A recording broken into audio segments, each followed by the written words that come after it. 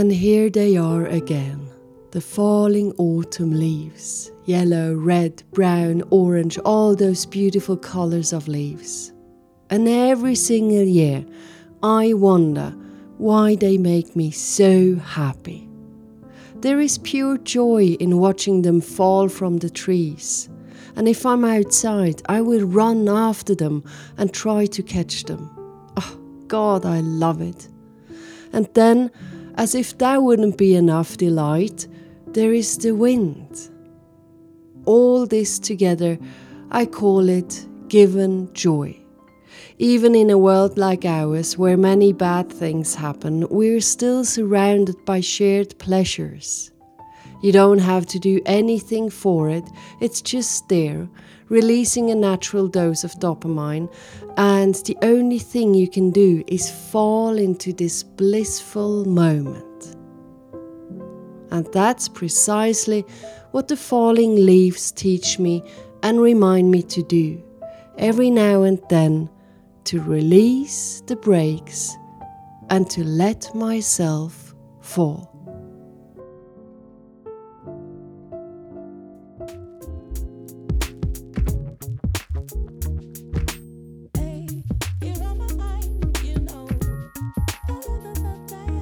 Welcome, my dear listener. My name is Anna Yelen. Some call me the time expert. What do? I give speeches about time, which includes reflections on how we live, what we do with our finite time. And yes, I would say I am obsessed with living. I need to feel life in every pore. And the good thing is that you don't need any drugs for that or the urge to jump bungee every day. No, it's enough with the awareness and consciousness to be alive right now. The feeling of feeling alive, oh, it gives me goosebumps. And see, yeah, that's enough. But okay, the goosebumps, I need them. The falling leaves. Sometimes we might realize we're trying to keep ourselves from falling into something, as if we want to protect ourselves from the bruises or the wounds we could get if we fall, as if we want to protect ourselves from the unknown. But what's another normal process of falling? Right, to fall.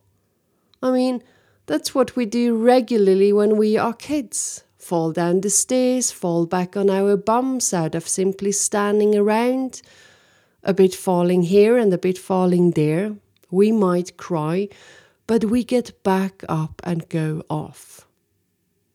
What if every fall, or let's call it failure or black hole or fucked up life period, excuse my language, just needs to be lived? What if it can only be processed and we can move on if we have let ourselves fall into it? I remember once trying to catch someone from falling. You know that situation, one of your loved ones is moving straight ahead into the wall and you can see it and you want to protect that person from being hurt, from running into the wall. But in that case, he told me, you must let me fall all the way down. It's the only place where I can get back up again. Oh, I will never forget that. And today I would ask a person, before protecting someone from falling, I would ask, do you want me to tell you what I observe, or do you have to deal with it on your own? You get different answers. But who is saying that falling into something only must be something negative? Or is it ever? Is falling ever negative? Or isn't it just a natural state of being, like when we were kids and didn't even bother that much? What if falling into something could be the synonym for immersion, to dive deep? Immersion also means a deep mental involvement in something. And I am pretty sure this will make a difference in the future. The ones who will be able to immerse into something will have a considerable advantage. An advantage in the mental health state, an advantage in becoming good at something that makes you satisfied and content, an advantage in getting to know yourself really well. Yeah, and in the immersion, it's where time ticks normally. It doesn't rush. Look at the autumn leaves. Most float while falling to the ground. I'll leave you with the question: are you trying to keep yourself from falling into something? And if yes, what would happen if you would release the brakes and let yourself fall into it? Wouldn't you gain some time or life experiences that will emphasize your path? And what if the floating of autumn leaves only reminds you to take it a bit easier? To be and act in your natural rhythm without stressing yourself up for something. To take the time you need. My dear listeners out there,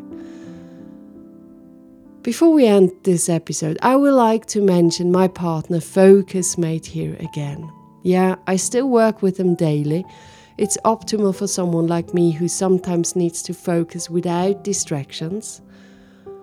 Then I go to focusmate.com, choose a time and the duration of my session, and bam, I start working with a random person from around the globe, and I make myself accountable and committed by telling someone what I will be working on. It's very easy and simple. While writing this, I sat with a lovely lady from the Philippines. Yeah, I like it. So there is a link in this episode's description if you are interested. Anything else? Yeah, I will be giving a workshop here in Arosa in January, and I will announce the details by tomorrow, so please stay tuned. It's about the big questions in life.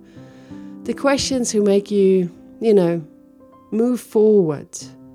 The big questions where something happens. Yeah, I like it a lot. This as well. And I think that's about it. One last thing. I might, it's just might be going on a proper vacation soon. Yeah, a vacation. Actual holidays without working. God. Dear me, but yeah, that might happen. So you would get a complete and a free time. And that doesn't harm anyone. But I will keep you updated if it will happen. And until then, I'm still in your ears, in your inbox, and maybe even on your Instagram page. So loads of input. My dear ones out there, I hope you feel the life in your pores.